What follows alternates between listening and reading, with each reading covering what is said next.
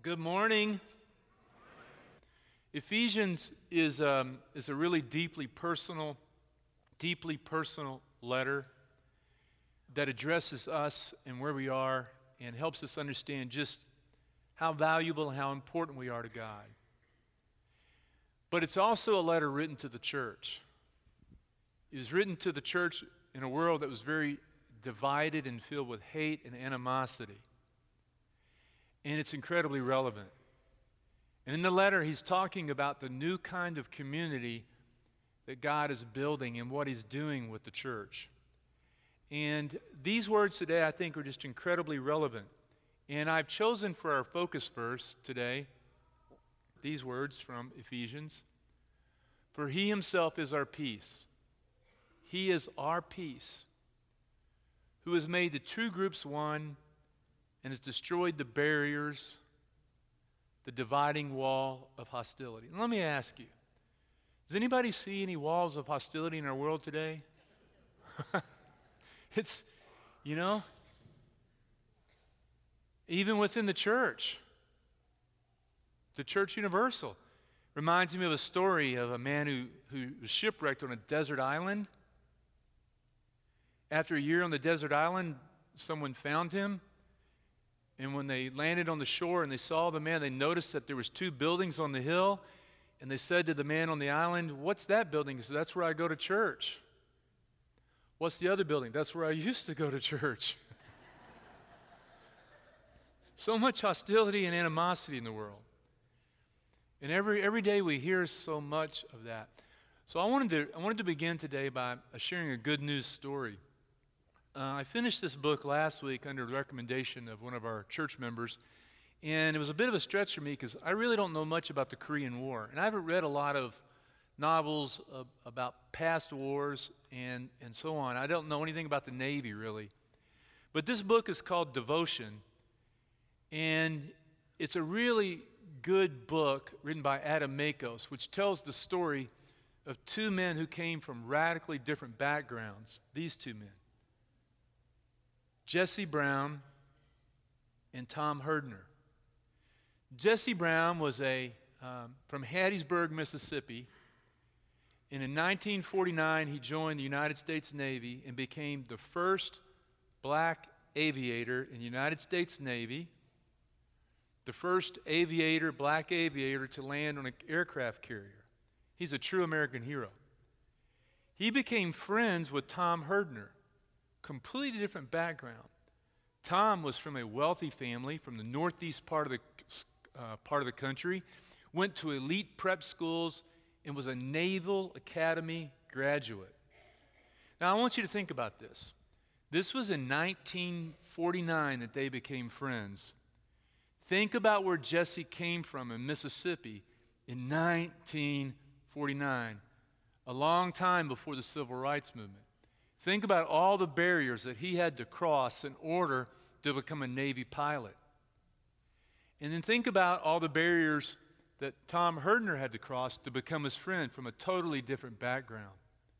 It's an amazing story because these two men, during the Korean War, they provided support. They flew Corsairs off an aircraft carrier into North Korea. And on one of their missions, the Chinese army, thousands of them were pouring over the North Korean border, and it surrounded about several thousand Marines from the United States Marine Corps, and they were dying and just suffering horrific deaths in sub-zero temperatures. And these two men were part of a squadron of Corsair flyers who were flying to provide support. And as these Marines were trying to evacuate North Korea to get back to board a ship, these men were dispatched in order to provide cover for them to get back. Jesse Brown took on some flak on his plane and was forced to crash land his plane in sub-zero temperatures in a snow-covered field. He crashed the plane, but he was unable to get out of the plane because he suffered internal injuries, and he was trapped in the wreckage of the plane.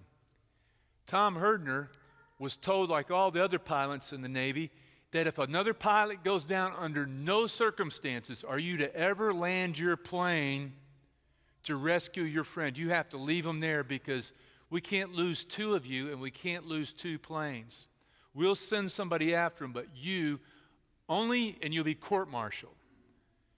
Tom Herdner, two men in a very racially divided, intense world, become friends. He sees his friend in that field, trapped in his plane smoking, disobeyed orders, crash landed his plane in that field, broke his back, crawled out of the plane, crawled over to the other plane, and gave comfort to his friend Jesse.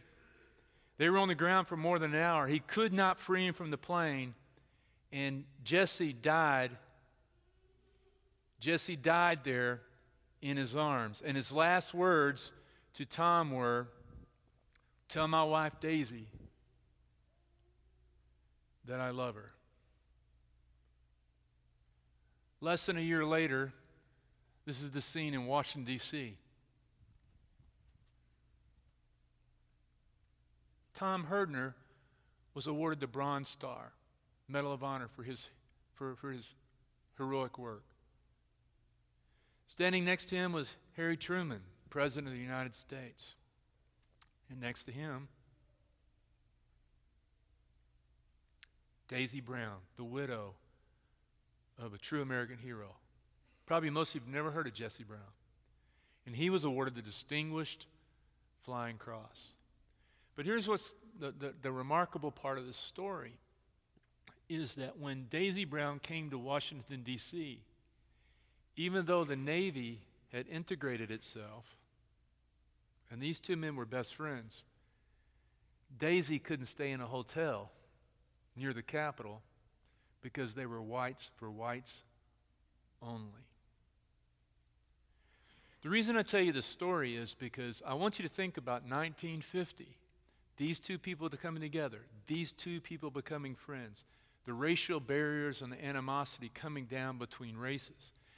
We need to hear more stories like that because we live in a world where every day we're just hearing bad news every day, constantly, every day. 24 hours a day, 7 days a week, bad news, bad news, bad news, bad news.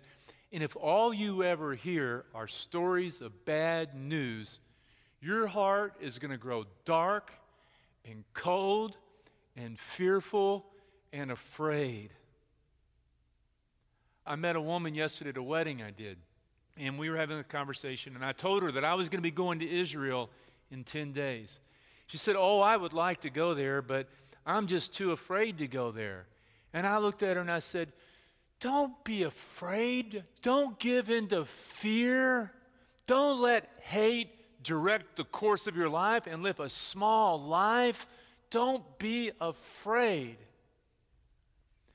We need to hear the stories from the past of people from the past who broke down barriers. We need to be reminded of these good stories. Now, Ephesians, okay? Ephesians in chapter 2. Paul is talking about the same thing. Paul is writing to the church in Ephesus, and he's writing about the hostility that existed between Jews and Gentiles. What I want you to understand is that racial animosity that existed between Jews and Gentiles was just as difficult and maybe even more difficult than we see even in the world today. I want you to look at it. Here's what he says. He says, "Therefore remember," and he's talking to the church, "that formerly you who are Gentiles by birth and called uncircumcised by those who call themselves the circumcision, remember that at that time you were separate from Christ, excluded from the citizenship in Israel, and foreigners to the covenants of promise, without hope and without God in the world." Look at the words, uncircumcised. That was a racial slur in that culture. Separate, excluded, without hope, foreigners, without God. Later in the text, he talks about a dividing wall of hostility. In the temple in Jerusalem, there was a wall. And if you were a Gentile, you were not allowed to go through that gate into the temple because above it said, Gentiles may not enter. If you enter, you risk your own life, and we will not be responsible for your death. So if you go back and then you read the book of Acts, you get the background of this story. And when you read Acts chapter 1, Jesus tells the disciples, you're supposed to go from Jerusalem to Judea to Samaria to the ends of the earth to bring the gospel to everyone. But when you get to chapter 9, they haven't done it. They were ordered to open the church to everyone, but they're still focused in on themselves. Thousands have joined the church, but in order to join the church, you had to be circumcised. You had to be a Jew. No Gentiles in the church for the first decade. So you know what God did?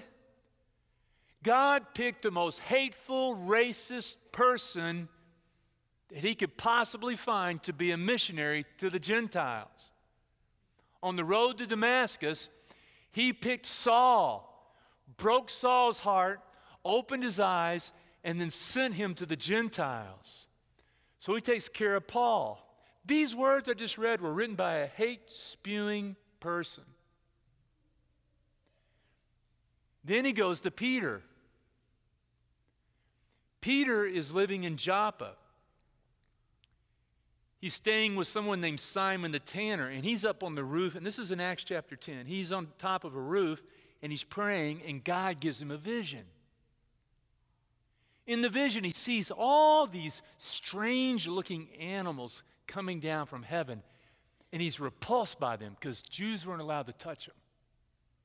Then he hears this voice, take them and eat. And Peter says, I can't eat those. They're unclean, Lord. Your word says don't eat unclean animals. And the Lord says, take and eat. Never call anything unclean that I have made clean. Now, meanwhile, an hour up the coast in a place called Caesarea was a big Roman port and garrison. There was a Roman soldier who was generous, gave to the poor, and wanted to know God. And he's praying to God, and God says, I want you to meet someone named Peter who's in Joppa. I want you to bring him up here because he has a message for you. He sends these messengers down to Joppa from Caesarea, and Peter's up on the roof at the moment they're arriving in the house. God's orchestrating this whole thing. You with me? Okay. Peter goes down, and they say, this Roman soldier up here wants to hear from you. You need to come. Peter spends 24 to 48 hours traveling up to Caesarea. He gets to the house of a Roman Gentile soldier. He gets there, and this is what he says to them. He says, you know it is against our laws for a Jewish man to enter a Gentile home or to associate with you. But God has shown me that I should no longer think of anyone as impure or unclean. I came without objection as soon as I was sent. For now tell me why you sent for me. And this Roman soldier says, we are here waiting for you before God to hear the message the Lord has given you. Then Peter says, I see now very clearly that God shows no favoritism. In every nation, he accepts those who fear him and do what is right. This is the message of good news for the people of Israel, that there is peace with God through Jesus for all. He preaches the gospel to them, and everyone in that Gentile house gets baptized. We welcome in the first Gentiles into the church without requiring them to be Jews. But guess what happens? When the Christians back home find out what's happened, it says, soon the news reached the apostles and other believers in Judea that the Gentiles had received the word of God. But when Peter arrived back in Jerusalem, the Jewish believers criticized him. When you get down to the end of the book of Acts, you see this drama is still going on. Later on in the book of Acts, they decide that you don't have to be a Jew to become a Christian. They wipe out those laws and rules. In Acts chapter 2, Paul is in Jerusalem. He's imprisoned. He's preaching before a Jewish crowd. And when they find out that Paul has welcomed Gentiles into the church without requiring them to practice circumcision and other things, a riot breaks out. I want you to understand this because you can't understand what he's talking about here unless you understand the animosity. So he begins verse 11 in chapter 2 talking about this hostility, and then he says this powerful word. He says, but now everything's changed in Christ. You who were once far away have been brought near by the blood of Christ, for he himself is our peace. You see, this is not just about you and Jesus and the world after this world and your own personal salvation.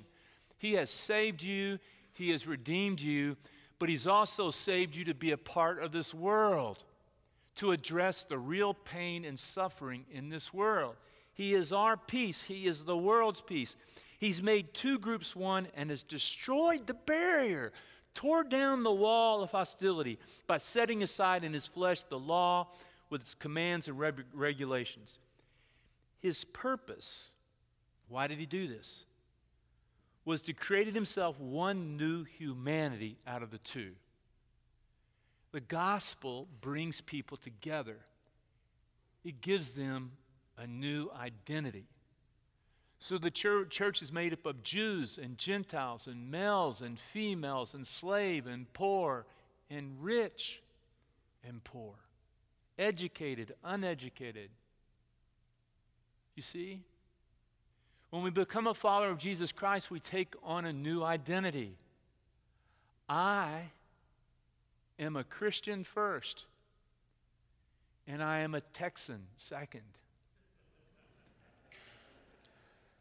I didn't say I'm a Christian first and an American second, because I'm from Texas and we think we are our own country and we don't need anybody else.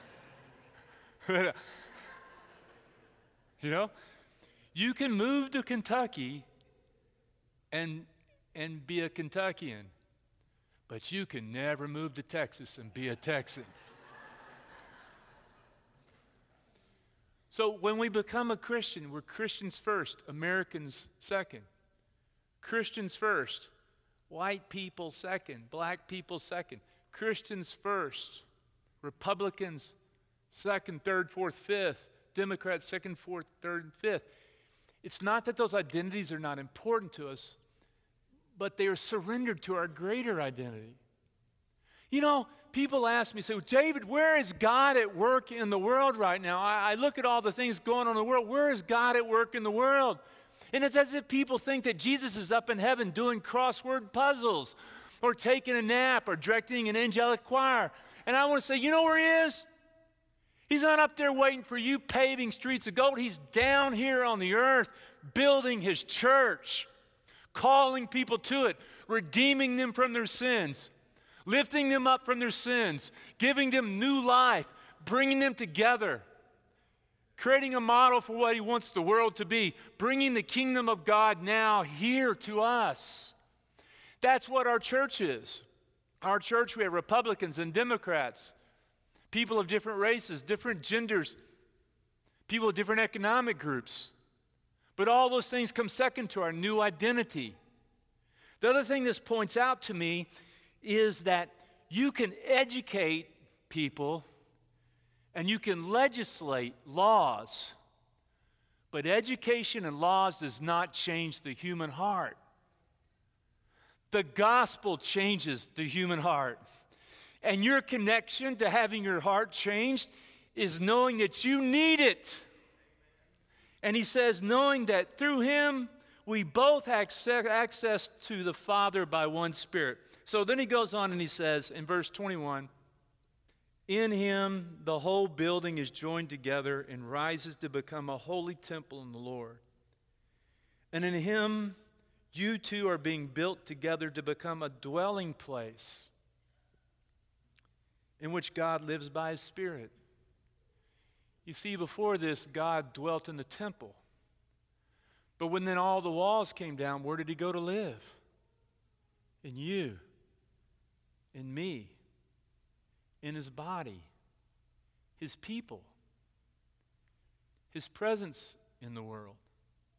At the wedding yesterday, and it was a wonderful wedding, yesterday, somebody asked me, well, David, where is your church located at? And I said, I really don't know. They were confused by it. I said, well, it's located in a lot of places. It's located at Hyde Elementary School. It's located at Humana. It's even located at UPS. The church is driving those little brown buses. It's located at the gym where some of our people are working out today. There's a football game going on tonight at UK. It's going to be up there too. It's wherever people there are. That's why we gather together, we pray, we eat, and then we work, and we repeat. And this is what's happening. God has chosen you to be a part of it. This is just our time. This is our time in His world to do our part, to bring His glory, to bring His message to the world, to live out the love of Jesus by meeting people where they are so they would know that our God is a good and lovely God, and to bring hope and light to the world. Amen.